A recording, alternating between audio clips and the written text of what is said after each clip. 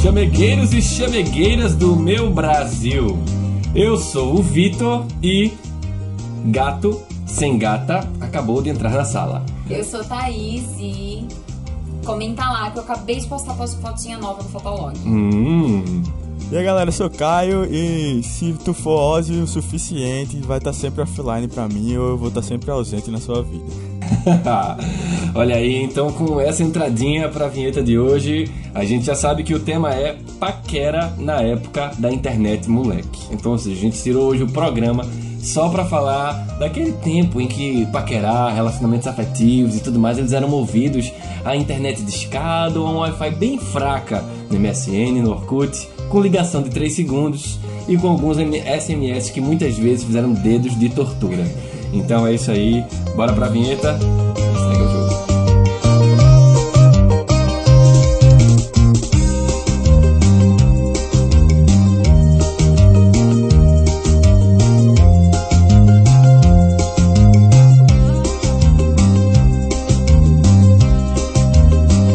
Então, a mensagem que a gente tem aqui para o SOS Chamego da semana, ele vem de uma pessoa com o pseudônimo de Cacto de Quintal. E aí o problema do cacto de quintal é o seguinte: muitas vezes a gente começa o flerte online sem nem ter visto a pessoa e ela aparenta ser de um jeito. E aí, quando vocês marcam o encontro real, ela não é aquilo que você esperava e você acaba perdendo interesse na hora. Como demonstrar o desinteresse e não ser rude? Deu pra me entender? Deu pra entender, cacto de quintal. E aí eu abro para vocês, doutores e doutora do amor. Então, quem quer fazer as vezes e começar aí pra gente conversar sobre o pequeno problema do cacto de quintal? Como demonstrar o desinteresse e não ser rude? Primeiro, eu vou mandar um beijo pra Bruna, porque a gente falou disso semana passada com ela aqui, aquela doutrinadora maravilhosa. Meu irmão, não tem jeito de você... É aquela coisa, você dar um fora em alguém é sempre difícil, pô. Não tem um jeito fácil de dar um fora, tá ligado? Acho que só quando a pessoa não tá mais afim de tu e de repente tu terminou primeiro, a pessoa fica aliviada, tá ligado? Mas mesmo assim faz mal pro ego de qualquer jeito. Mas eu acho que, falando sério agora, sem tirar onda, eu acho que é importante, talvez não na hora do encontro, a não ser que o cara ou a menina, a pessoa seja muito Ozzy. Espera acabar o rolê, vai pra casa, toma um banho, e aí depois conversa com a pessoa de boa, tá ligado? Se quiser chamar pra sair, mais uma vez pra conversar, chama. Se não, vai pelo zap mesmo, mas não deixa de falar. Isso é importante. A pior coisa do mundo é quando a gente sai com alguém e a pessoa some, tá ligado? E tipo, você fica imaginando o que foi que deu errado e tal. E às vezes é só uma questão de, tipo, não rolou a química. Uhum. Pois é. E aí?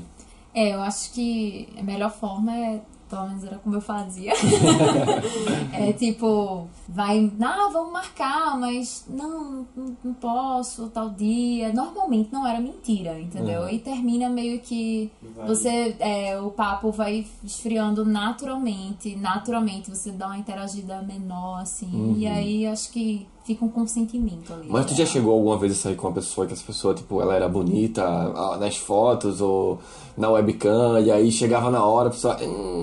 Sim, já não rolou. Era tão atraente quanto você imaginava? Já, mas também sempre tinha a fator surpresa de, tipo, a pessoa era mais interessante do que parecia, tinha um papo mais legal, então essas coisas sempre davam uma compensada, assim.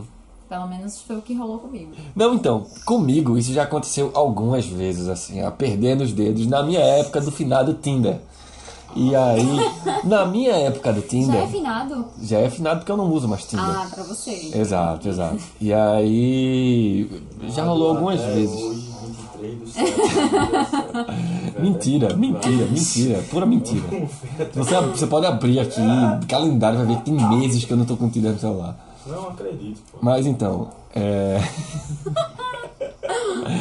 Mas então, eu sei que já rolou algumas vezes sim que eu cheguei, saí com a pessoa, a menina por foto era muito bonita, muito atraente, e quando eu cheguei pra conhecer, a menina não era tão atraente. E aí, qual é a parada? Pela educação, pelo processo, porque a conversa desenvolveu tanto, vamos aproveitar a companhia dessa pessoa, né? E aí, o que é que aconteceu? muitas vezes, mas muitas vezes mesmo, a conversa não desenvolvia. E não era por falta de esforço. Eu acho que a menina esperava algum tipo de atitude da minha parte. E como eu tava lá, às vezes eu reconhecia, não, beleza, de primeira bati o olho e já tinha quase certeza que eu não ia querer ficar. Sabe assim, você não é tão atraente que eu imaginei que você era por foto. Mas eu vou aproveitar a companhia e vou ter uma conversa legal, porque você foi uma pessoa legal que eu passei uma semana, alguns dias conversando com você. Chegava na hora, a conversa muitas vezes não conseguia nem desenvolver direito. E aí foi chegando num nível, que isso aconteceu acho que umas 4 ou 5 vezes, que assim, às vezes eu marcava de sair com a menina e ficava, por favor, não seja. E a última vez que aconteceu, ela foi bem parecido também. Então, eu fui, tinha uma expectativa legal com relação a pensar, pô, a menina é bonita, parece bonita na foto, atraente e tal. Eu chegava lá, era mais um dos truques de posição de foto, coisa de imagem, então eu fiz, beleza, né? E aí a gente volta para aquela conversa que a gente teve com o Bruno na semana passada aqui, e aí o Bruno falou, velho, qual é o melhor lugar para você ir, que é uma zona neutra num contexto como esse? Chama pro cinema. Porque não dá a viagem perdida. Porque ver o filme, se a pessoa não for legal, pelo menos o filme vai ser legal. Pelo menos o filme vai ser bom, tá ligado? E aí foi um pouco como aconteceu, não achei a pessoa assim tão atraente, mas eu esperava que a conversa desenvolvesse e não teve tanto feedback de conversa. E aí é mais ou menos como eu faço, mas assim, eu tento manter a conversa, tento manter o respeito, tento manter um bom diálogo, e até hoje eu tenho um bom contato, tanto com meninas que eu fiquei, quanto com meninas que na verdade, só saí e, cheguei na hora, não tava com vontade só. Então, eu acho que é muito disso mesmo, assim, tenta manter uma conversa aberta, tenta ser de boa, tenta ser tranquilo, tenta aproveitar aquele momento ali. Se você chegou a sair com aquela pessoa, ela deve ter alguma coisa legal, ao ponto de você ter ficado com vontade de sair com ela. E aí, o resto é continuidade, né? Então é isso, senhor Cacto de Quintal. Eu espero que seu problema tenha sido ajudado, né? E agora, bora pra pauta. O período é longínquo. Talvez 3 ou 4 anos do começo do novo milênio. O silêncio e a vergonha que imperavam em rodinhas viram palavras fáceis transmitidas por conexões descaradas e salas fechadas. Tudo começa com um simples quebra-gelo. Oi, quer tecer? Não há dúvidas de que a internet é uma excelente fonte de conhecer pessoas e, consequentemente, embarcar em novas relações. Neste programa, você vai se lembrar de como tudo começou, os prós e os contras desse tipo de relacionamento. Não há uma regra que determina se relacionamentos à distância dão certo ou não. Há relatos de ótimos e duradouros namoros. Há exemplos exatamente do contrário. Não é a internet quem define se um relacionamento à distância pode dar certo. São as pessoas envolvidas. Como toda ferramenta, a web é boa e ruim. Só depende de quem a usa. Então, quer tecer com a gente? Doutores do Amor entram na sala. Pronto, galera. Então, seguinte, a gente dividiu o programa em 3 blocos, 3 coisas que foram super marcantes nesse período da internet moleque, da internet raiz e daquela época que o celular ainda era um pequeno objeto para a gente fazer A, B, C, digitar 3 vezes para conseguir acertar um C. Ou naquele que tinha o QWEX, que pra gente fazer o X era 4 vezes, né? Então, nessa época da internet moleque, uma das principais coisas que eu quero levantar aqui é o Fotolog. E aí, como é que o Fotolog influenciou o dia a dia da paquera e do mundo do romance de vocês? Thaís. Nossa, Fotolog era o meu xodózinho, né? Era louca pro Fotolog, mas assim, de paquera, até porque eu era uma adolescente bem esquisitinha, com montagens bem bizarrinhas e que usava Fotolog como diário do meu dia na escola. Mas, meu primeiro namorado veio por causa do Fotolog. Ele comentou um fio-fio numa foto. comentário raiz dos anos 2000. Fio-fio. Aí eu entrei pra olhar e, achei bizarríssima a pessoa. E fiquei tirando onda com as minhas amigas. Uma delas fez assim: então, é que ele é meu primo. Aí eu congelei na hora, fiz, eita, desculpa. Mas aí, acho que um mês depois a gente terminou se conhecendo pessoalmente. E aí depois ficou MSN. E enfim, virou um namoro, né? Sim. E durou bastante, etc. Saquei. Mas começou de raiz no Fotolog, no auge de 2008. Sobre a minha vivência, acho que o Fotolog ele enraizou tanto a minha vida que hoje eu uso o Instagram. Aí eu tenho uma regra de só postar uma foto por dia. Tipo, eu posso postar quantas fotos eu quiser, mas aí eu só posto uma foto por dia, porque eu fico pensando assim, é tão feio você postar mais de uma foto por dia. Não faz nenhum sentido, tá ligado? Aí eu lembrava que, tipo, tinha dias no Fotolog que eu queria postar mais de uma, e pra você postar mais de uma foto você tem que pagar. Aí você podia postar mais de uma foto. Aí foi até que teve uma época que eles deram uma promoção de, sei lá, um mês que você tinha um gosto. Só que, tipo, eu realmente me acostumei tanto que eu usei uma vez só de postar 2 fotos no dia, tá ligado? Sobre a paquera, essa coisa assim, eu fico muito, como o Thais falou, eu fico muito com esse lance de, tipo, eu usava muito diário, velho. Esse negócio de adolescente intimista. Aí eu usava pra escrevia meus textão lá, fazia poeminhas e eu tinha um lance métrico de sempre postar uma música no final, música do dia, enfim, tinha toda essa Estética, né? pataquada estética e tal, isso mesmo. Só que, e meus períodos de ruação estavam todos documentados lá no Fotolog. E assim, uma paixão que eu tive em 2008, uma paixãozinha que eu tive em 2009, uma paixãozinha que eu tive em 2010, tá tudo lá, todas as épocas documentadas. Eu lembro a última vez que eu olhei o Fotolog, eu vi isso. É muito engraçado. E você via lá, as músicas tinham a ver com esse lance, as fotos, enfim. E eu lembro que, tipo, justamente na época que eu comecei a namorar, o Fotolog começou a morgar. Então, tipo, meio que as últimas postagens que eu tinha era da minha namorada, falando, escrevendo textão lá também, bonito e tal. Então, tipo, era um instrumento muito bom. Se expor não, como é que se diz? Se expressar, tá ligado? É um instrumento muito bom de expressão pessoal, assim. Em todos os sentidos. Quando você tava mal com um amigo, você escrevia, tá ligado? Enfim, de várias maneiras. Tinha sempre o seu jeito de usar o Fotolog, eu achava bem bacana. Eu era tão xodó de Fotolog que eu não tinha eu tinha um Fotoflog, tinha um Flogão, tinha Flog Brasil. E a gente fala Fotolog aqui, mas tem um 30, né? Porque nessa época, o Fotolog famoso que ficou era um Fotolog.net. E nossa, pra você ter uma conta do Fotolog.net, você tinha que passar a madrugada inteira tentando criar um username, porque era muito difícil.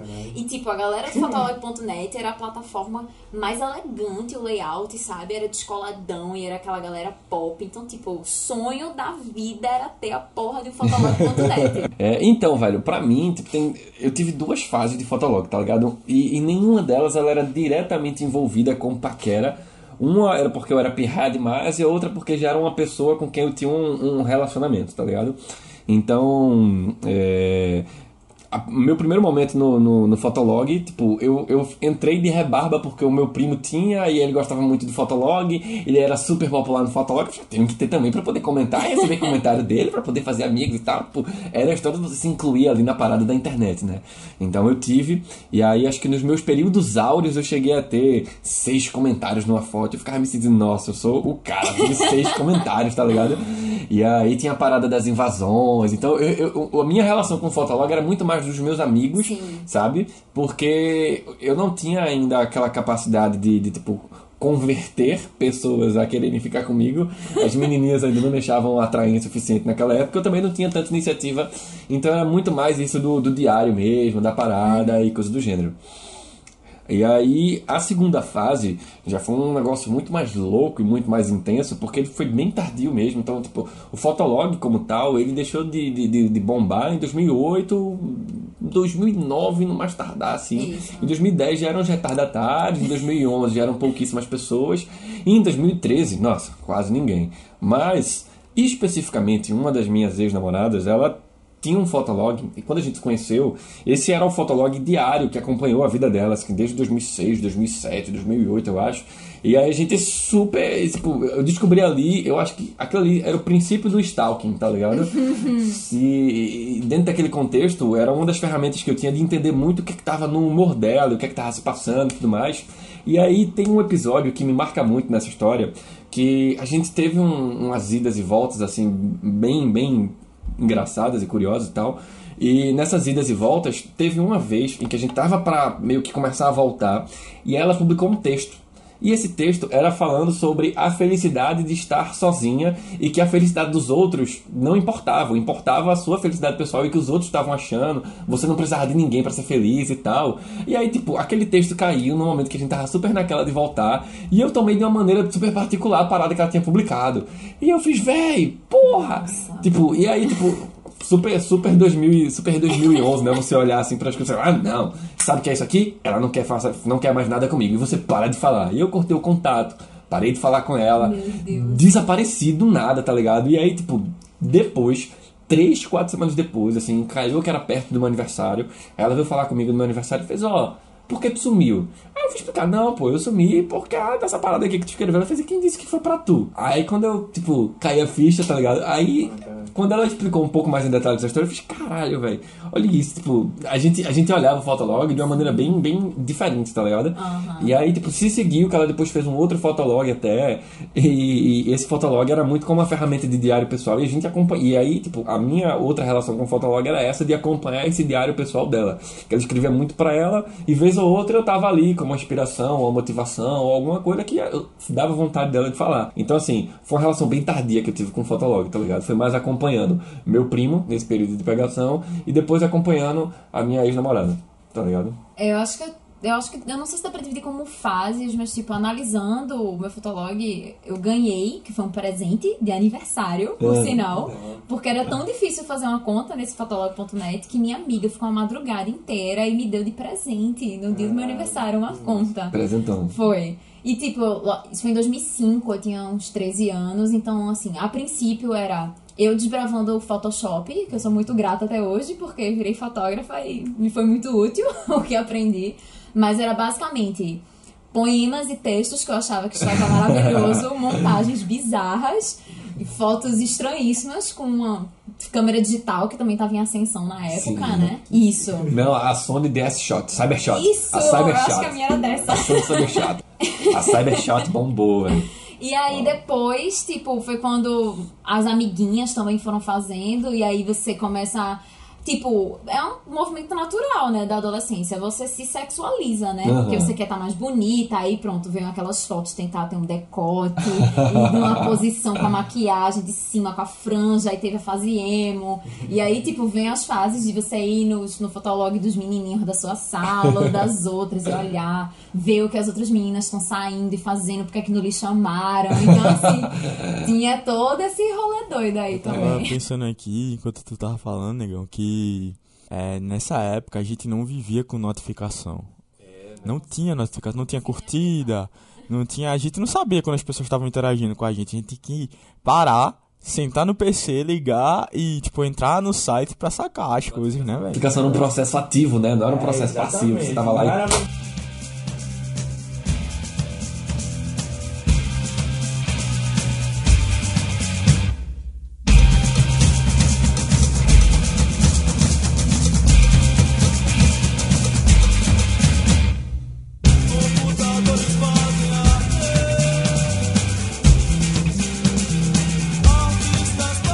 Outra parada também que eu queria lembrar nessa época da internet, moleque, que não existia o WhatsApp, né? Então o mobile ele era resumido em SMS, tá ligado? Inclusive eu acho que tinha uma parada que era meio que um Frankenstein, né? Que era tipo o site que você tinha como mandar mensagem de graça. Não sei se vocês usaram isso, mas eu usava muito. Tá ligado? De você mandar mensagem. Então tipo, mandar torpedo. Eu era rainha disso. Mandei muito torpedo por isso, tá ligado? Como é que era isso pra vocês, velho?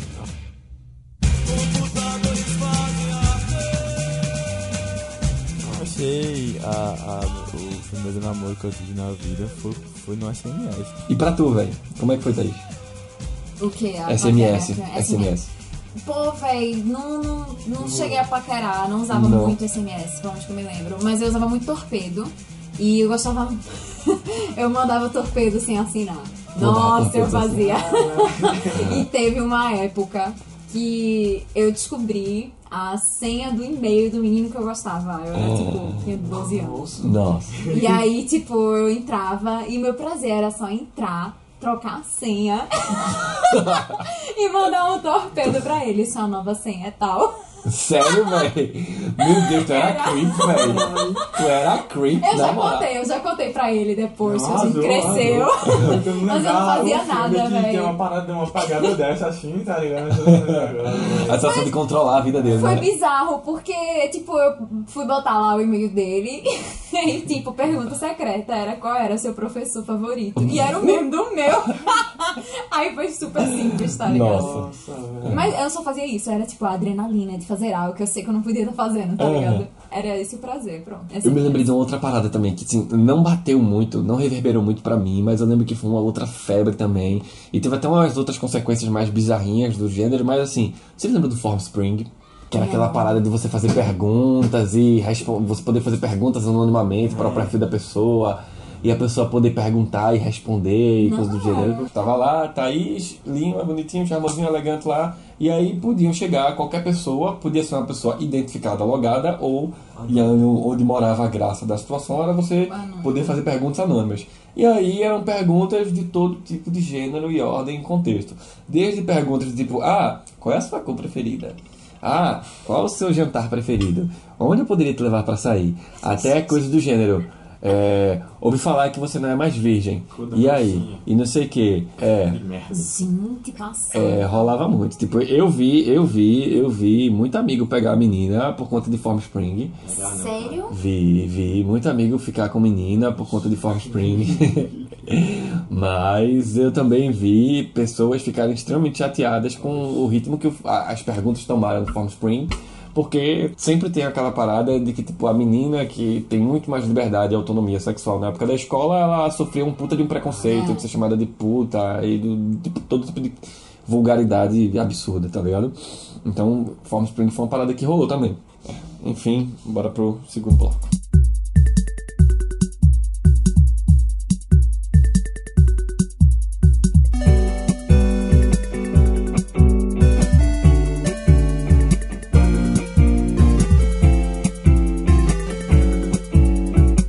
Pois é, e aí a gente chega no famigerado que fez parte do conjunto Feijão com Arroz, né? E aí, Feijão com Arroz estava para nós, como MSN e Orkut estavam para a internet. E aí, falando de MSN, quais são as lembranças mais fortes que vocês têm quando lembram de MSN? Essa época de paquera, essa época de pegação, essa época do romance, essa época da descoberta, do amorzinho e coisa do gênero. A MSN tinha métodos também, velho. Tinha todo um... Cara, é bizarro isso, porque realmente tinha umas coisas que eu tava lembrando. Tu entrava no MSN, tinha toda aquela coisa do ritual de botar o nome da pessoa com você. Tu lembra disso? No subnick com, aí @fulaninho. Não lembro disso Não? A gente tá em época diferente. Thaís, não é possível não, pô, no MSN, tipo, tu saía com uma amiga tua, aí ia pra casa dela, a diversão era ficar à noite no MSN, aí você colocava Caio, vírgula, 2009, 2010... eu já não usava mais MSN nessa 2009, 2008, 9, 2010... Não, 2008 ok, mas tipo... 9, 10 já tinha morrido. Eu realmente não lembro mais de MSN. Eu não lembro, de fato, o MSN no meu terceiro ano. Foi isso mesmo, morreu pra mim em 2008. Tem essas coisas. Eu lembro também de um lance muito massa do MSN, que eu gostava muito, que era o Subnick. O Subnick era um bagulho incrível, mano. Porque, tipo, eu tinha também toda uma ideia que era assim, era uma letra de uma música, com aquele emoticon da notinha musical, tá ligado? Aí dava um espação do caralho pra ficar distante, porque eu não gostava de coisa colada, ver como era bizarro. E aí botava. E eu lembro que em 2008 eu assisti PS Eu Te Amo. E aí eu fiquei viajando nesse filme. Então todo final do meu. Eu tô até tipo envergonhado aqui. Então, todo final do Subnick eu botava um PS. Botava PS alguma coisa. Todo dia. Acho que eu tenho um print ainda disso, cara. Mó loucura. Então. E aí o PS era um bagulho extremamente utilizado pra... A música também. A música e o PS, elas combinavam e tal. E no nick, né? Que eu botava o meu nome, aí dava um espação. E botava, geralmente, nome de alguém que tava fazendo aniversário. Ou nome de alguma boizinha que eu tava querendo agradar. ou o nome de algum amigo, alguma coisa assim, tá ligado? Um emoji de cara triste. Enfim, era todo um caralho, era massa MSN, saudade, velho. Estratégia, né? Eu gostava de ou dar continuidade a uma música que tava no meu nick, no meu subnick. Normalmente, quando eu postava foto no Fotolog, o subnick era o convite para o Fotolog. Tá lá e comente. Passa a bater meus 10 comentários. Já rolou de tipo... Porque você tinha como conectar no Windows Media Player e a música que você estava ouvindo ficava lá, como ouvindo agora. Aí é que entrava a Paquera, entre aspas. Eu ia lá no menino que eu gostava, via qual era o subnick, o título da música, e eu botava pra ouvir a música que tava lá no nick, dizer, eu escuto uma coisa que você gosta.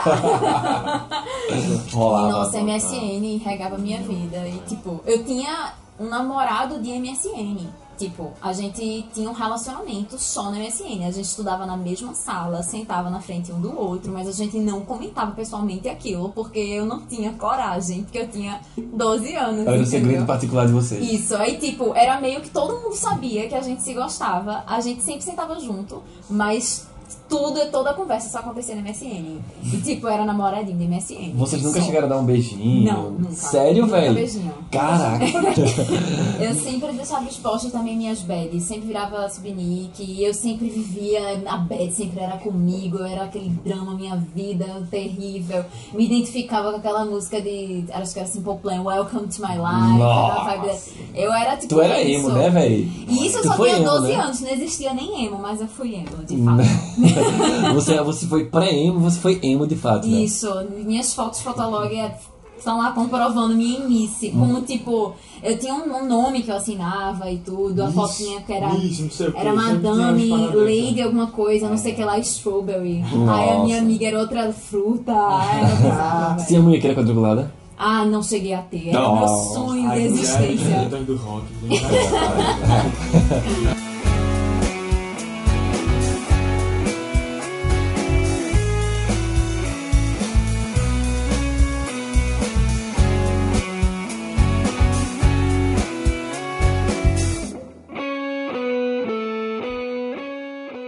Olha, eu me lembro de uma parada assim que rolava muito, que tipo, eu gostava muito. Assim, primeiro que tinha aquela parada que você dividia os grupos, né? Tu tinha amigos que era todo mundo, mas tinha aquele tipo melhores amigos, família, que você podia ir fazendo as paradas e tal. E aí tinha tipo melhores amigos, alguma coisa assim. E aí toda vez aquela pessoa. Você podia personalizar. Exato, exato. Aquela menina que tava no meu campo de interesse, toda vez era a tática, né? Dizer, olha, você tá no meu melhor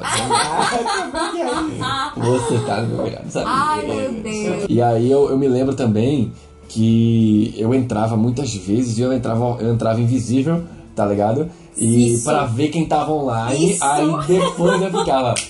E aí rolava muito. Eu ficava esperando a pessoa que eu queria ficar online pra... Eita, ficamos online na mesma hora, mesma que hora. coisa. Que assim que a pessoa... Muito! Isso era e tipo, muito assim útil. que a pessoa entra online, você tá querendo conversar, né? Então você entra atento.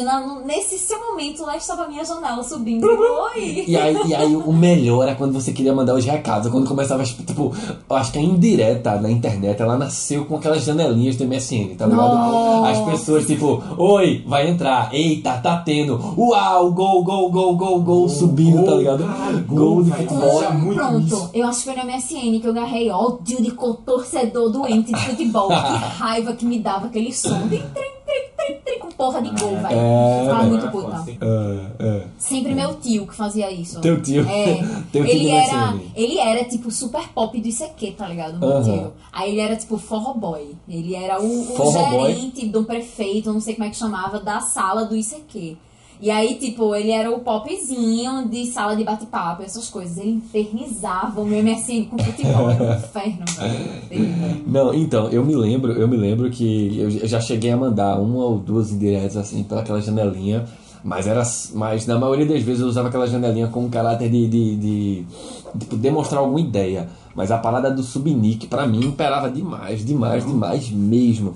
Então, tipo, praticamente eu acho que 90% Se não era representando alguma bad que eu tava, que é bem padrão da nossa adolescência de MSN, era com alguma indireta de alguma coisa do gênero. Então eu me lembro, por exemplo, de eu estar afim de uma menina, e aí tinha uma música que tipo, não tinha nada a ver com nada. Não era romance, era uma música de axé. Não, era uma música de swingueira.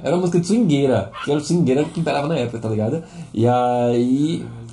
swingueira pra dar indireta. Porra, mano, então, mas é porque tinha o nome dela, tá ligado? E aí, tipo, era uma deixa. Não tô julgando não, tô achando bonito. Era uma deixa. Tipo, Tudo depende do público-alvo. Já rolou de vocês mandarem mensagem pra pessoa invisível. E aí você manda a mensagem, tipo, eu vou mandar e vou dormir. Ou tipo, eu vou mandar e ela vai ver depois. E aí, tipo, você tipo, manda como um descarrego emocional e você não tem preparo pra lidar com a pessoa. Aí de repente ela entra e tum! Oi, acabei de ler a mensagem. O que é que tu queria?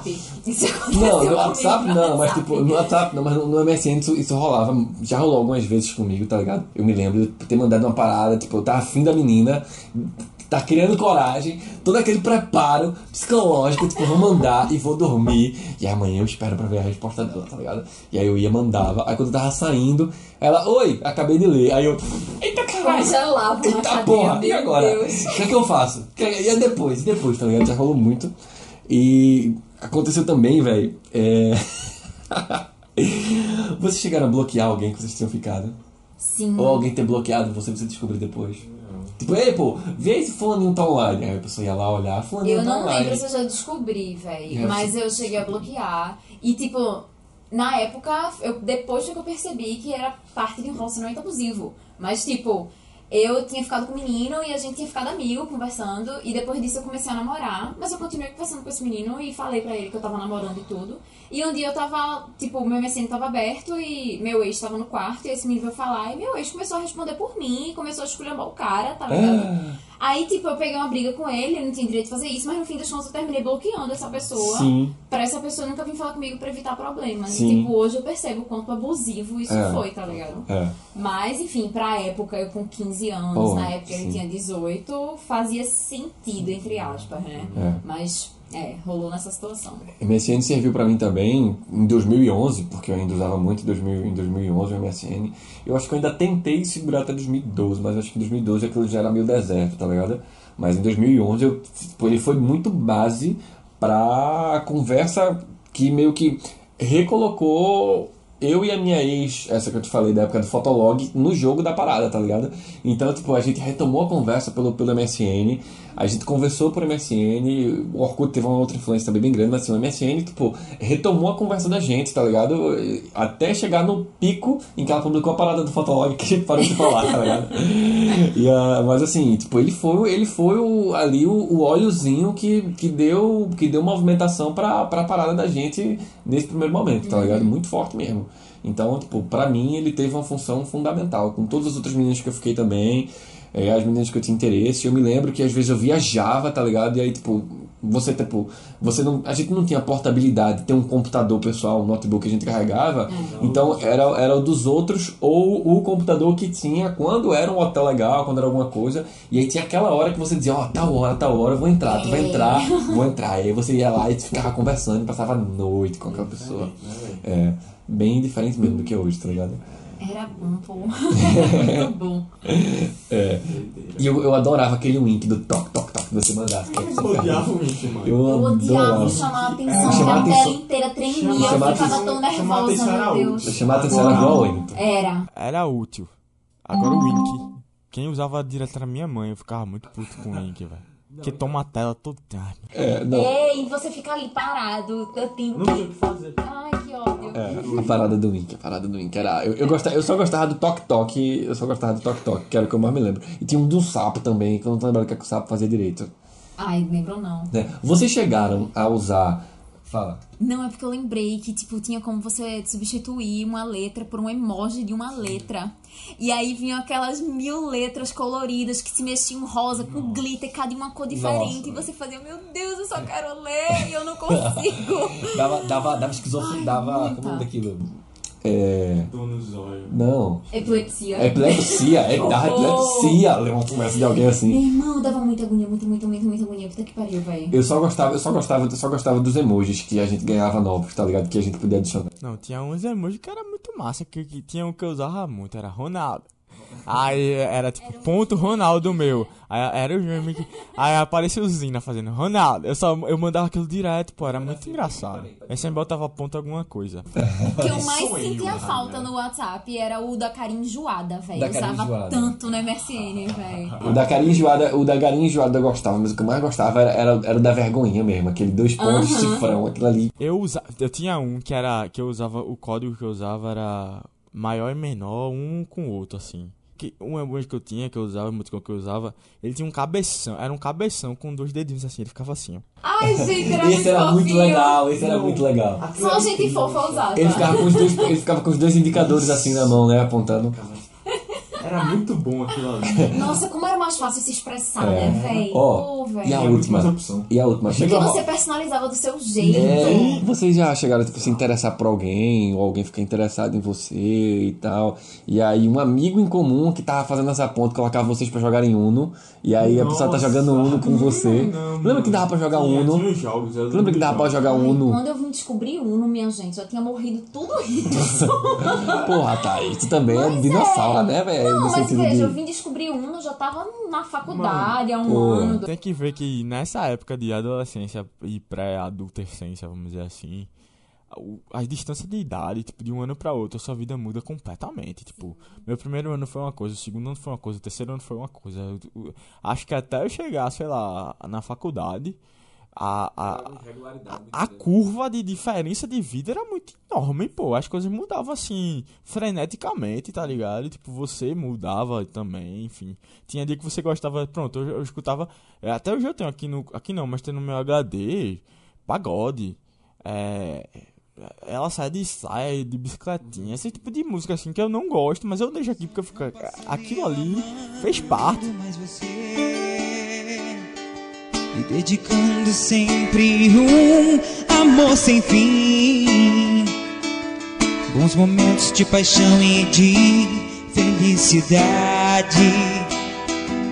E eu sempre acreditei que o seu amor era a verdade. Você sempre jurou a mim eterno amor, que um dia casaria comigo e seria feliz. Mas você mentiu e vi que estava errado. Um dia vi você sair com um ex-namorado. Eu vou te deletar, te excluir do meu Orkut. Eu vou te bloquear no MSN. Não me mande mais scraps nem e-mail, PowerPoint. Me exclua também e adicione ele. Eu vou te deletar, te excluir do meu Orkut. Eis que chegamos no derradeiro. Aquele que só perdeu seu trono de a rede social para o Facebook, o Orkut. E aí, galera, o que é que foi o Orkut nessa época de paquera e de romance pra vocês? A mesma coisa que eu tinha de MSN, no Fotolog, de ser todo metódico e tal, eu também tinha no Orkut, porque no Orkut chegou uma época que tinha o status. Vocês lembram do status, que ficava lá uma frasezinha pra você mudar direto e tal, na sua página do perfil. Aí o quem sou eu mudava constantemente o quem sou eu. Ou botava um textão meu, ou alguém ia lá e botava, alguém entrava assim. E eu sempre pedindo para as pessoas mudarem. Mas o depoimento era a maior de todas as armas pra mim. Não, depoimento era a bala de prata. Você pega e tipo, porra, tô afim de agradecer a pessoa. Aí ela escrevia pra caralho, a pessoa falava coisas lindas. Tipo, não era nem só pra rolinho, não. Era tipo pra todo mundo. Eu mandava pra amigo de rodo, tá ligado? Aniversário, fazia aquelas puta texto. E sabe uma parada que eu acho que era legal com relação ao aniversário no Orkut em relação ao Facebook? Era que, tipo, você via o aniversário da pessoa chegando, tá ligado? No Facebook, você já chega, tipo, aniversariante do dia. Aí lá você descia, lá embaixo tinha aniversariante chegando. E aí era, tipo, você via com 15 dias, eu acho, na frente. Aí você via de 14, 13, 12, 11 e tal. E aí a galera chegava pra contar, teu aniversário tá chegando, né? E aí, você vai falar, eita porra. Mas isso era muito bom. Agora essa parada do 100% sexy, legal e confiável, isso pra mim sempre foi relevante. Porque eu sou 100% sexy, mas no Orkut eu era apenas 80% sexy. Então, tipo, tem algum problema muito sério ali. O que é que fizeram com os meus 20% sexy, tá ligado? Uma época, no começo do Orkut, a galera realmente usava aquilo, tipo, como algo que, né, tipo, aquilo era realmente um medidor de coisas. Era relevante. E depois de um tempo passou de ser. Depois de um tempo parou de ser relevante aquela coisa. Porque todo mundo também já... Ou você não marcava. Também tinha um lance de ser fã da pessoa. Vocês lembram disso? Que era uma estrelinha. Mas eu acho que o Orkut, ele foi um senhorzinho. Foi uma pessoa que viveu, cara. Ele tem essa fase de adolescência, essa fase adulta, aí tem essa fase de tiozão, tá ligado? Aquele tiozão que tenta se modernizar, mas ninguém compra mais aquela porra. Aí ele tentou ser igual ao Face e não conseguiu, e de repente ele...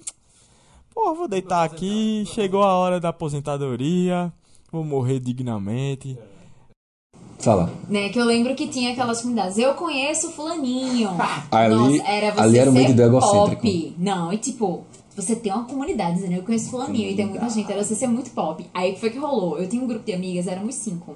Certo dia elas criaram uma comunidade. Eu conheço fulaninha, fulaninha, fulaninha, fulaninha. Sim. E eu não estava incluída. Caralho. Aí eu fui contestar. Aí ela, não, porque não coube no nome da comunidade.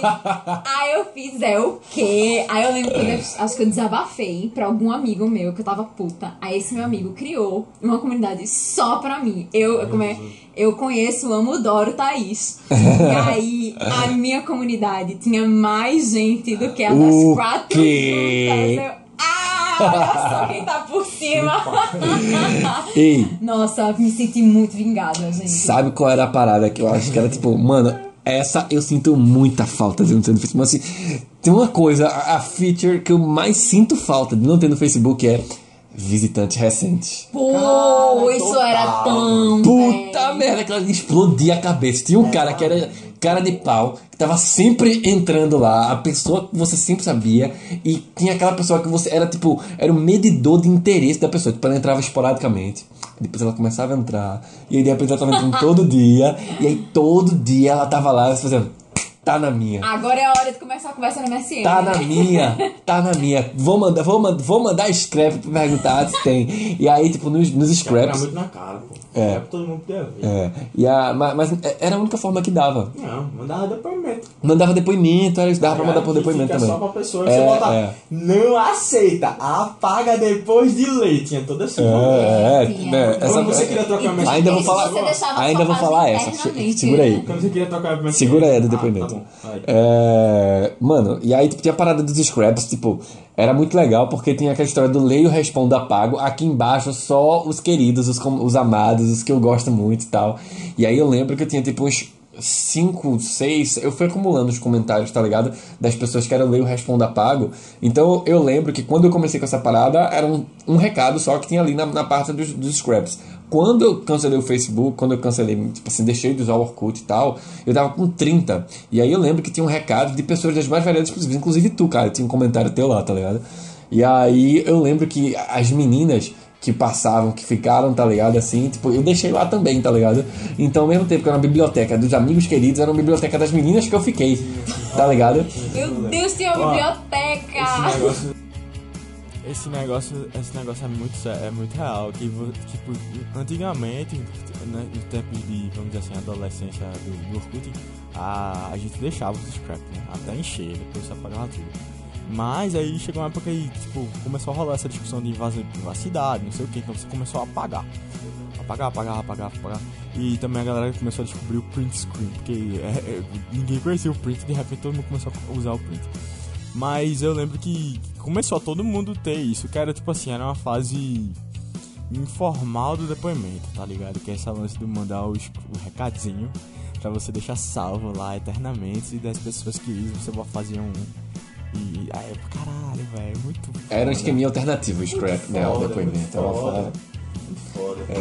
E aí, eu não sei vocês, mas eu, por exemplo, eu morava em Tire Minhas Bermudas. Tu tinha isso? Porque a gente podia escolher o país onde a gente morava, E aí, tipo, no layout principal da interface do Orkut, né? Tipo, tinha a sua foto de perfil assim no topo à esquerda. E aí tinha solteiro ou o status de relacionamento que tinha colocado lá, em um relacionamento sério, namorando ou casado, não era nem um relacionamento sério. Esse relacionamento sério surgiu depois no Facebook. Foi. E aí era namorando, e aí embaixo tinha o seu, tipo,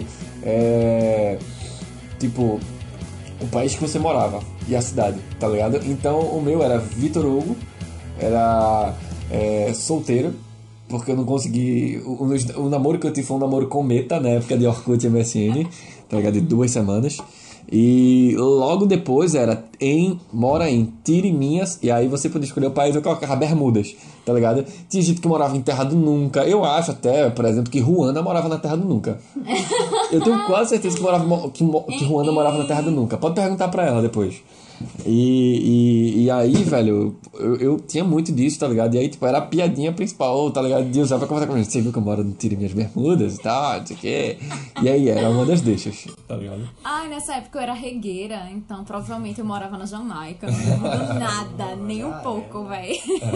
Rolava. Queria nada, pois é. E esse negócio de status era bem oficializa, a mesma coisa que o Facebook faz. Porque eu lembro que quando eu comecei a namorar, tipo, me pedi namoro, aí foi embora pra casa. Aí eu ainda estava de soque em casa, porque eu estava namorando. Aí eu fui no Orkut e troquei. Menino, não deu nem tempo de avisar as amigas. Elas já estavam ligando. Você botou no Orkut e não me falou que tava namorando. Eu fiquei chocada. O Orkut, ele realmente, validava as coisas. Validava. Mas a rede social, ela trouxe esse lastro, né, de validação de tipo, tá namorando. Tá em um relacionamento, tá tendo uma parada. E aí... a gente entra naquele que era o troféu, a joia rara, aquela que você carregava no coração. Os depoimentos do Orkut. Os depoimentos eram o core do Orkut. Era. E aí eu pergunto pra vocês: Melhores momentos. alguma vez vocês aceitaram um depoimento sem querer? De alguém, de alguma menina, de algum amigo, de alguma paquerinha, tipo, manda não sei o que, não aceita, vice. E aí, tipo, de repente saiu e... Tem que apagar. Não, eu era muito atenta, eu acho que nunca rolou não, mas tipo, sempre tinha uma bad de tipo, eu tava fazendo amizade, eu achava que aquela pessoa tava, tipo, eu era muito meu amigo e na verdade a pessoa tava afim, aí mandava como depoimento, aí eu ficava lá e eu, ai meu amigo, né, Deus, exato, nossa, me identifiquei horrores ouvindo esse Xamegocast. Aí tava lá, tipo, no depoimento do meu amigo, ele meio que me pedindo namoro pelo depoimento. Eu fazia, gente, não, era horrível. A história do cara que confundia as paradas é bem complicada. Aí rolava mais ou menos isso. Aí, tipo, depoimentinho de amiga, assim. Às vezes rolava discussão, né? Tipo, lavagem de roupa pro depoimento. Aí, no fim, sempre tinham, claro, não aceita, sabe? Mas, tipo, lavando roupa, valendo. E eu lembro que eu tinha... Nossa, desencabeça agora. Teve uma lavagem de roupa pesada que eu tive com uma amiga minha. Tipo, durou anos nossa batalha. E, tipo, foi tão foda esse depoimento de... Tanto ela se entregava e admitia a merda que ela tinha feito. Que eu lembro que eu tinha copiado, colado no bloco de notas. E, tipo, andava esse arquivo comigo, tá ligado? Cara, eu deixava... o troféu da conquista dela tipo, reconhecendo a merda, aqui, né? ela dizendo, tá vendo, eu tava certa. Bem isso.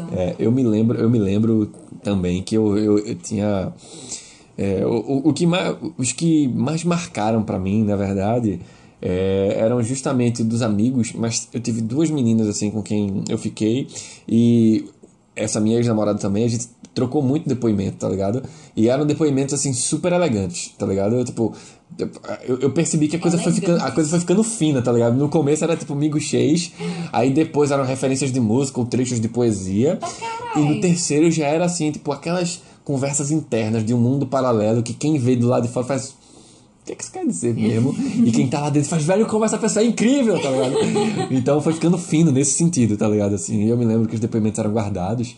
E aí eu me lembro da bad que bateu quando eu vi essa pessoa cancelar o Orkut. E quando era o depoimento de uma pessoa, ficava um depoimento anônimo, tá ligado? Então, tipo, aquele depoimento ficava despersonificado. E aí, tipo, me bateu uma bad, pô, não acredito, esse depoimento maravilhoso aqui dessa pessoa ficou despersonificado. Porra, não acredito e tal. E foi mais ou menos isso. Senti muita tristeza por essas coisas. Antes do Orkut morrer, eu ainda fui dar uma visitada, né? E aí eu fui ver os depoimentos. E eu fiquei chocada com a quantidade de depoimento de amigos. Ai, amo, não sei o que lá. E tipo, quem é essa pessoa?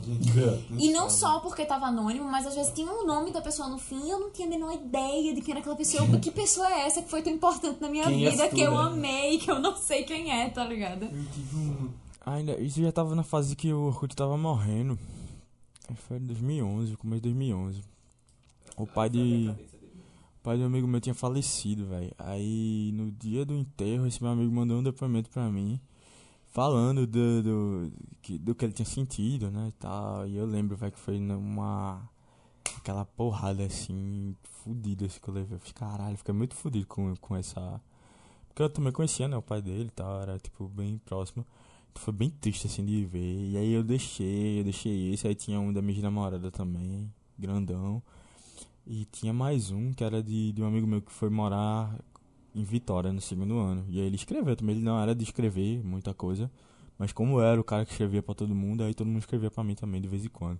E aí eu lembro que a última vez que eu entrei, quando disseram, não, o Orkut vai acabar, eu fiz, não, eu vou entrar nesta merda, né, pra sacar. Porque eu usava meu Orkut de background, não, né, backup, de foto.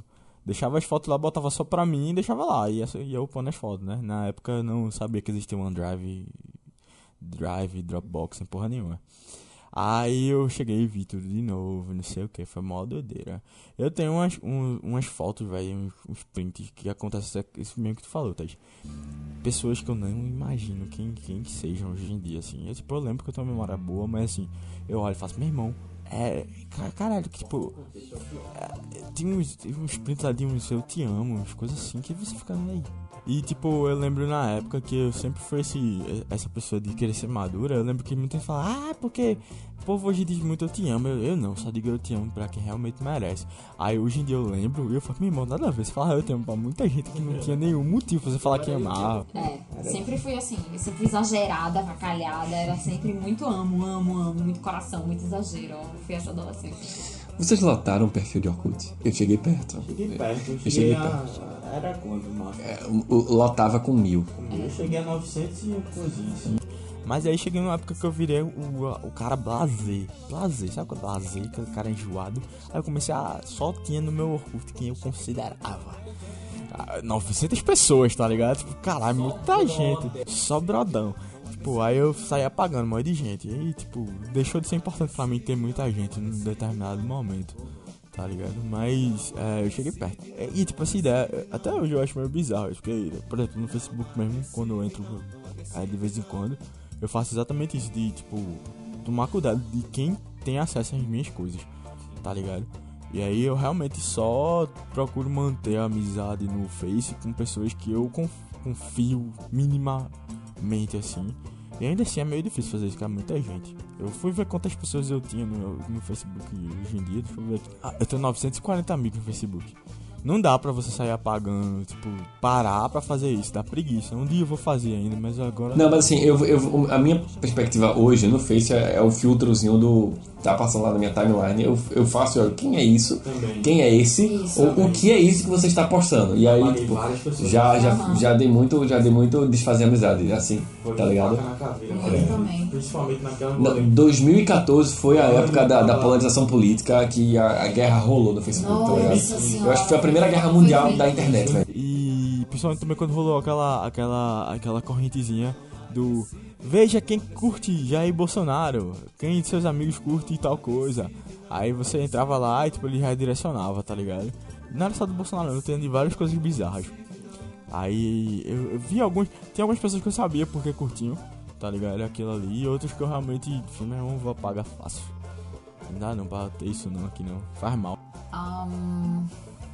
Eu gostava de comunidades, assim. Tipo, Gostava de comunidade? Eu gostava. Tinha uma que era um joguinho online de meio que busca Tipo, ele botava um enigma e você se virava na internet pra descobrir. E aí tinha a comunidade desse jogo e tinha os fóruns. Nossa, eu achava incrível isso, a comunidade mesmo, de pessoas se ajudando e conversando e falando sobre coisas que gostavam. E, tipo, eu não sinto a mesma coisa hoje em fanpage, sabe? Grupo isso, dos grupos, eu não sinto. E eu achava... Isso, eu não sei se porque o meu nicho, a minha net, era realmente muito menor por estar no colégio ainda, mas, tipo, o Orkut parecia que era realmente pessoas do Brasil inteiro e que eu nunca iria conhecer. E no Facebook não, parece que tá sempre todo mundo muito colado, sabe? Muito perto, todo mundo se conhece. Eu tenho a sensação no Facebook de que dá para alcançar todo mundo e que no Orkut eu não tinha. Inclusive, uma das minhas frustrações no Orkut era, por exemplo, ter uma pessoa conhecida ou uma pessoa na internet que eu ouvi falar, eu queria conseguir encontrá-la no Orkut, eu não conseguia porque o Orkut era uma rede social do Brasil. E aí, no Facebook é muito gostoso. Eu tenho uma sensação assim, prazerosa. Tipo, tem uma pessoa que eu escuto falar, eu consegui encontrar ela na internet, no Facebook, ver o perfil pessoal ou um perfil profissional dela, e conseguir ver o que é a visão dela de mundo, de posicionamento. Então, isso pra mim eu acho muito massa. Muito massa de verdade, tá ligado? Os algoritmos do Facebook, meu Deus, são anos-luz, né? O cara era da onde? Eu lembro que não era brasileiro não, mas ele era de um... Não, meu amor, mas o país, isso. Ele era meio comunista. Faz todo sentido. E porque o bagulho do Orkut tinha essa coisa de comunidade, tinha essa coisa da interação ser...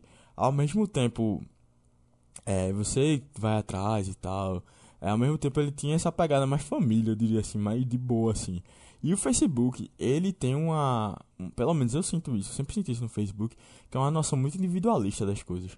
Você realmente acha as pessoas mais, mas é de uma forma muito mais formal. Eu acho o Face, por exemplo, eu tô sendo sugerida para as pessoas me adicionarem, tá ligado? Assim como tem uma lista todos os dias, gente, você conhece, adiciona. Eu acho isso uma exposição, tá ligado? Não, mas é a exposição. O que eu tô falando de formalidade é a questão de como as pessoas montam o seu perfil no Facebook, de como é a interação no Facebook e tudo mais, entendeu? Isso é tipo assim, é muito mais o culto do eu do que era no Orkut, velho. Na minha opinião, assim. Até porque no Orkut não tinha a parada da curtida. Só o fato de você não poder saber quem visitou você também tem. Já... É meio assustador. É bem assustador. Eu sempre fico procurando saber como é que ele tá sendo visível para público, como é que ele tá sendo visível para amigos de amigos. Exato. Porque tem que se olhar mesmo, velho. E pra gente encerrar, o que é que vocês mais sentem falta nessa época de paquera na internet, moleque? Eu não sinto falta pela questão da paquera, mas eu sinto falta porque foi uma época boa da minha vida, tá? A adolescência foi uma época divertida. E apesar de a gente tá falando de uma coisa virtual, de ser máquina e tal, a maioria das histórias boas que eu tenho com a internet nesse período eram de pessoas comigo, velho, tá ligado? A história da gente no MSN, dos meus amigos lá em casa, como a gente tá falando aqui, usando pra falar, todo mundo junto. Às vezes, tipo, ia lá pra casa 10, 12 pessoas e eu botava todo mundo no meu nick. Era foda, porque você via aquele imensidão de pessoas ali. E tinha que botava ausente, deixava o computador em stand-by, a gente ia fazer outras coisas, mas deixava lá, porque era MSN, tá ligado? E eu não sei se também tem essa coisa de Meia-Noite em Paris. Não sei se vocês viram esse filme já. Que é aquela coisa do meu tempo. Vai ser até o que eu vou indicar no Xameguinho. As coisas do você viver sempre no passado. No passado é sempre tudo melhor, tá ligado? Eu não sei se tem isso, tá ligado? Eu não sei se a espirrada de hoje vai olhar e vai dizer, pô, na minha época tinha um aplicativo muito mais próximo do que esse que a gente vê hoje em dia aí. E não sei o que. Tá ligado? No futuro distante, daqui pra frente, que sei lá como é que vai ser, né, velho? Como vai ser o Tinder deles, enfim. Mas eu sentia essa coisa, assim, eu era muito mais inocente, talvez pela minha época de vida, pela minha bolinha ali e tal. Por isso que eu sinto essa saudade, tá? Esse apeguinho à parada do Orkut, a parada do MSN, dos contatinhos, de subir a janela, de Deus, subir nick, de você ir atrás, de você ser preocupado e de ter toda uma relação de conversa, muito mais de se despedir, como a gente tava falando em algum desses chamegos que a gente não tem mais, a gente perdeu esse costume de se despedir, porra, a gente não se despede mais, tá ligado? E tipo, no MSN isso rolava muito pouco, você começava a conversa e terminava a conversa. Sim. Geralmente quando você saiu, você pedia desculpa depois porque você saiu, tá ligado? Porque sua internet, que ninguém liga na cara do outro e fica por isso mesmo, todo mundo liga pra pedir desculpa, então a gente meio que importou isso pra internet. E aí depois foi, né, nas outras... Eu acho que se fosse pra sentir... Eu não sinto falta, eu só tenho essa sensação do saudosismo, porque era uma época gostosa, mas também tá muito atrelado à experiência que eu vivia na época da adolescência, daqueles amigos da convivência todo dia. Então, tipo, era gostoso a ideia de que, porra, a gente tinha passado a manhã inteira no colégio junto conversando, mas ficava ansioso pra chegar em casa pra entrar na MSN pra continuar conversando, tá ligado? As mesmas coisas. E tinha... Tipo, como eu falei, eu tinha meio que um namoradinho de MSN. Então, tipo, no online eu ficava muito mais confortável e mais à vontade pra falar. Exatamente, porque eu também não tinha que estar sendo online 24 horas, sabe? Eu tinha um momento de ser o online. E o como preparar, como eu ia mostrar a minha vida num fotolog da vida e etc, sabe? Que hoje acabou-se, né? Você é aquela coisa do cyber-hibridismo, não existe mais on e off, e você é os dois sempre. Você tá lá, a coisa tá acontecendo. No seu on, nesse momento seu on. Você é o seu on e o seu off. Você tem essa dualidade, né? Eu acho isso bom e também tudo cabe à base de contexto. É o mundo que eu vivo hoje, como eu me adaptei, etc. Então, assim, o que eu sinto falta é esse saudosismo gostoso. De tipo, porra, quer me matar do coração. Abra uma janela da MSN com os nicks dos meus amigos. Põe aquela trilha sonora dos meus 13 anos e pronto. Acabou-se. Fui teletransportado para o começo dos anos 2000, né? Então, velho, tem uma coisa que eu sinto saudade, foi a que eu falei pra vocês aqui, a história dos visitantes recentes. Justamente porque eu sou muito analítico nas redes sociais, assim. Tipo, a gente aprende a ser por convivência, por necessidade de descobrir as coisas e tal. Mas, assim, a parada dos visitantes recentes, eu acho que era uma ferramenta... Ela era feita uma isca, sabe? Ela nem sempre funcionava, mas quando ela funcionava, ela era assertiva, sabe? Ela indicava. E aí, essa necessidade que eu tenho hoje de saber quem é que tá olhando e o que é que tá olhando, ela não acontece mais. Eu acho que essa parada voltou um pouco agora no Stories, com a história de quem visualizou seus Stories. Então, isso ganhou um pouco dessa parada do quem viu, tá ligado? Mas, tirando isso, nenhum mais tem essa coisa meio que da isca que tá lá e você tá esperando ser fisgado, você tem que ver quem é que tá na parada, tá ligado? Mas, tirando isso, eu também tenho a mesma coisa que vocês, assim, um puta saudosismo, uma nostalgia enorme da época que eu tava de MSN, Orkut e Formspring e coisa do gênero. E a gente nem botou Twitter na roda aqui porque o Twitter não bateu tanto pra mim. Pra mim também não. Eu acho que eu sou meio grata por não ter esse negócio de quem visitou, porque a gente já vive numa sociedade tão ansiosa, né, porque as coisas estão 24 horas, que, meu Deus, se tivesse quem visitou, provavelmente no mundo que a gente vive, você receberia uma notificação, fulaninho acabou de vir lhe visitar. Provavelmente vai ser uma vibe seria um push notification, provavelmente. Isso. Fulaninho está visualizando seu perfil, você fica... Agora, exato. Tá ligado? Tipo caiaque, ou tipo hotel urbano, tá ligado? Thaís está olhando seu Facebook. Isso ia ser muito doido, ao mesmo tempo que, tipo, analisando do ponto de vista profissional, eu ia achar isso sensacional, tá ligado? Tipo, pô, tal pessoa tá interessada no meu trabalho, pô, era um momento ótimo pra se começar uma conexão, tá ligado?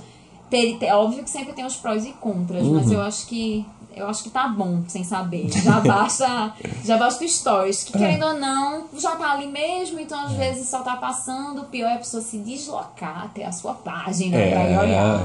Aí você fica, por quê?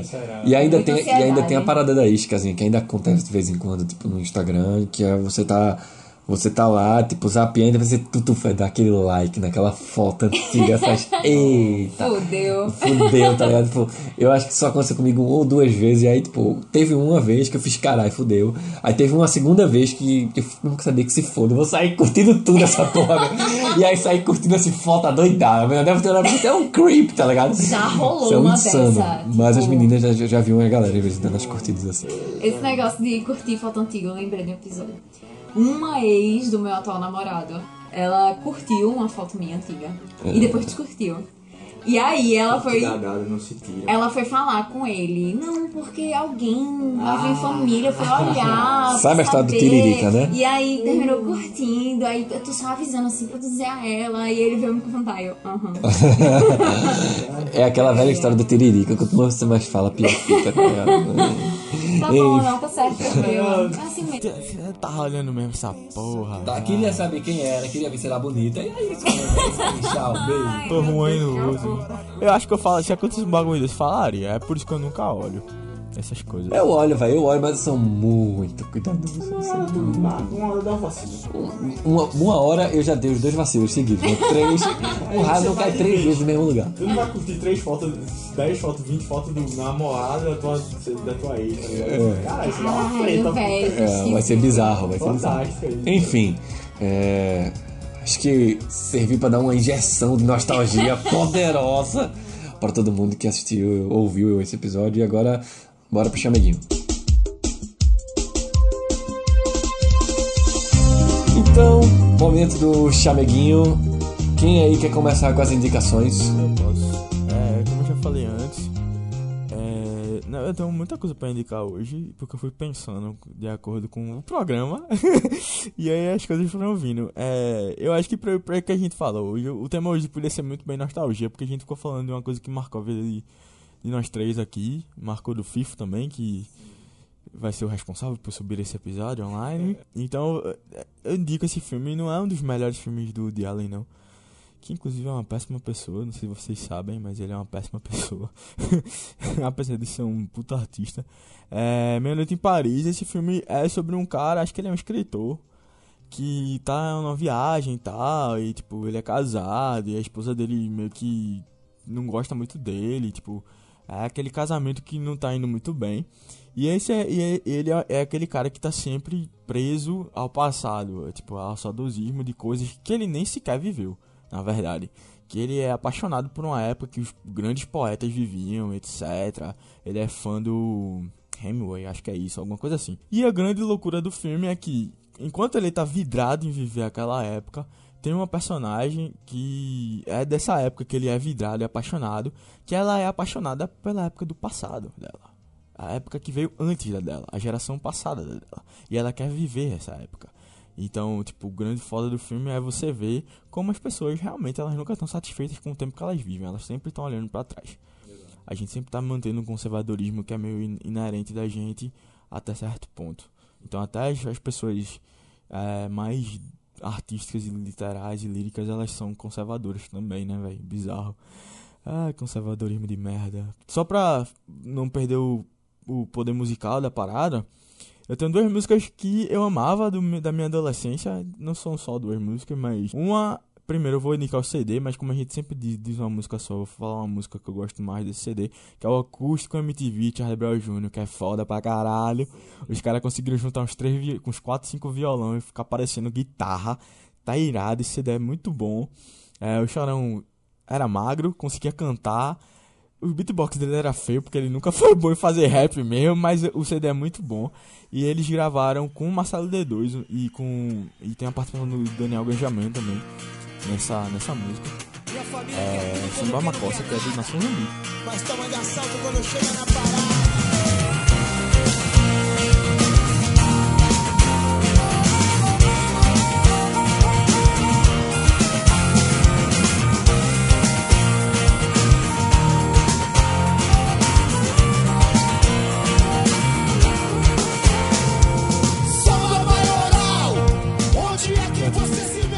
Cypher do Chorão com D2, com o Benjamin tocando, e uma música do Chico Sainz. Cara, isso é muito foda. E essa música é incrível, ficou muito incrível também, e eu indico muito para as pessoas sacarem. Responsabilidade de tocar o seu bandeira, a responsabilidade de você manter-se inteiro, é de você manter-se inteiro.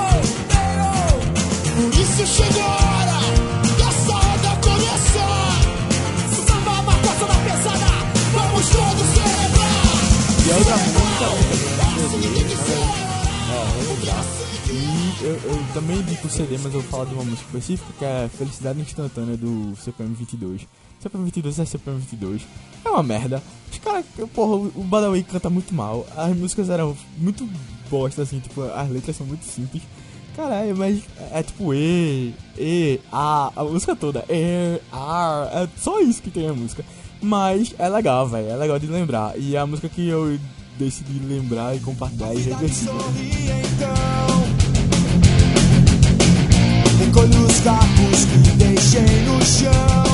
É que a música que eu mais gosto, não sei porquê. mas é a música que eu mais gostava, assim. Todas as músicas do CPM são iguais. Eles são meio emos, né? Porque eles estão sempre chorando porque perderam alguém. É foda. Mas é isso. Tudo de errado entre nós e apaga cada lembrança sua. Aí, o que é que tem? Vou falar surpresa que eu Mas, pensando aqui, talvez soe clichê, mas minha indicação de série, aproveitando como tecnologia e redes interferem nas relações de pessoas, eu sugeria a Black Mirror. Eu acho que um dia, talvez, a gente chegue nesse ponto de relações, talvez esse ponto vire um dia uma nostalgia também. Sim. Então eu sugeriria a Black Mirror.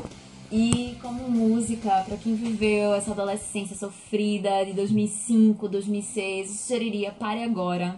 Bote Welcome to My Life e reviva as bad dos seus, sei lá, 13, 14, 15 anos. And no one understands you. Do you ever wanna run away?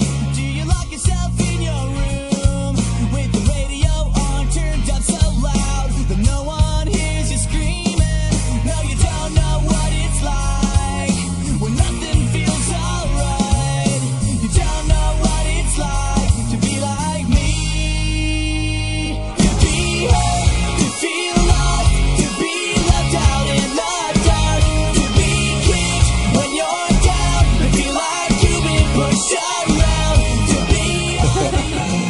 Eu tenho 3 indicações, eu também tô carregado, a gente é nostálgico, a gente vem uma bagagem, a gente abre a mala, assim, sacode, né? Mas as minhas indicações, elas são, uma é uma série e outra são 2 músicas. Uma ela marcou muito, assim, acho que pode dizer que ela foi o lastro da minha juventude toda, tanto é que eu tenho um quadro dos caras até hoje no meu quarto, eu tenho uma tatuagem deles e tal, então seria impossível falar da minha juventude e não falar de Forfã.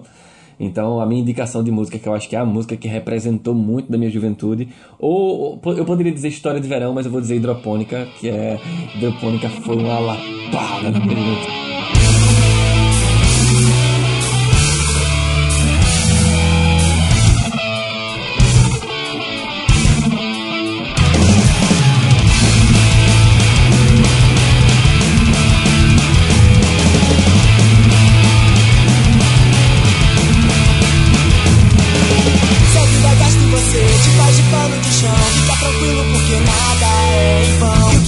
Fazer é relaxar e beber, trocar uma ideia com os amigos.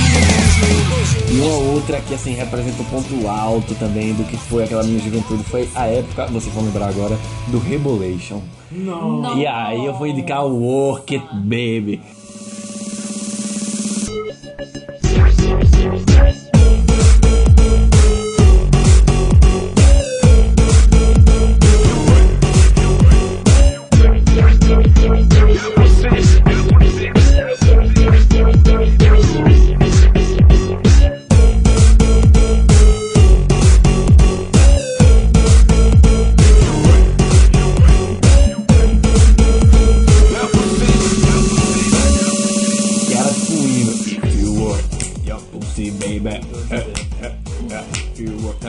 E aí eu vou indicar essa. Além dessa, tem uma série que eu achei muito legal. Já fica o aviso, ela foi cancelada na Netflix, só tem uma temporada, mas ela é bem legal porque ela retrata esses anos 2000 pelo olhar dos Estados Unidos e a internet moleque naquela época, que é bem legal. Então toda a interface de como a gente tipo, vê House of Cards hoje, de como a gente vê os filmes mostrando no Twitter, as interações do Facebook, os SMS, as coisas elas eram raiz lá mesmo. Então você vê a interface do telefonezinho, tela branca e fundo preto e tal, a coisa acontecendo, que é Girl Boss.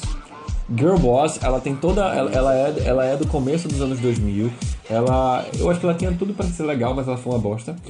Ela foi, e aí falaram muito mal. A interface, mas acho que vale a pena pra você ver, se você tiver com essa proposta de ver como que colocaram a interface e a nostalgia na linguagem da série. Isso ficou muito legal. Chamar White Girls Problem. Devia fazer uma conexão, né, com Dear White People. Mas enfim, fica aí aquele chamego no coração de ter gravado mais um Xamegocast. Muito obrigado por ouvir a gente. E o lembrete, claro, óbvio que eu não poderia deixar de fazer é: acompanhe a gente nas redes sociais. Compartilha as paradas aí, a gente tá a fim de crescer, a gente quer chegar a 1 milhão de plays até o final do mês. A gente tá indo bem, a gente tá gostando muito de fazer isso. E apesar de ser meio difícil de gravar toda semana, mas a gente tá aí nessa pegada. Então nos ajude a fazer o Xamegocast crescer, alcançar mais pessoas. Então curtam a gente no Facebook. A playlist de todas essas músicas que a gente indica, elas também estão no Spotify. Procura a gente nas redes sociais e é isso aí. Valeu. E tem alguma última mensagem que vocês queiram falar? Sei lá, curta bem muito essa vibe hoje das redes hoje, porque um dia vai morrer e você vai ficar, mas quando eu tinha meu Instagram, eu montava minha galeria, eu montava ali uma coisinha assim, assada. Então viva intensamente, se passe, porque rede social é pra se passar mesmo. Galera, como eu sempre digo, apesar de não ter ido semana passada, por um erro de cálculo, mas se cuidem, pelo amor de Deus, tomem cuidado com o que vocês fazem online, problematizem bem muito, problematizem suas problematizações também, e bebam água, como a Teresa disse. Fifo, nós te amamos, seu puto. Da próxima vez avisa quando não for vir gravar, antes de faltar 1 hora pra gente gravar. E hashtag paz na terra, meus lindos. Adeus.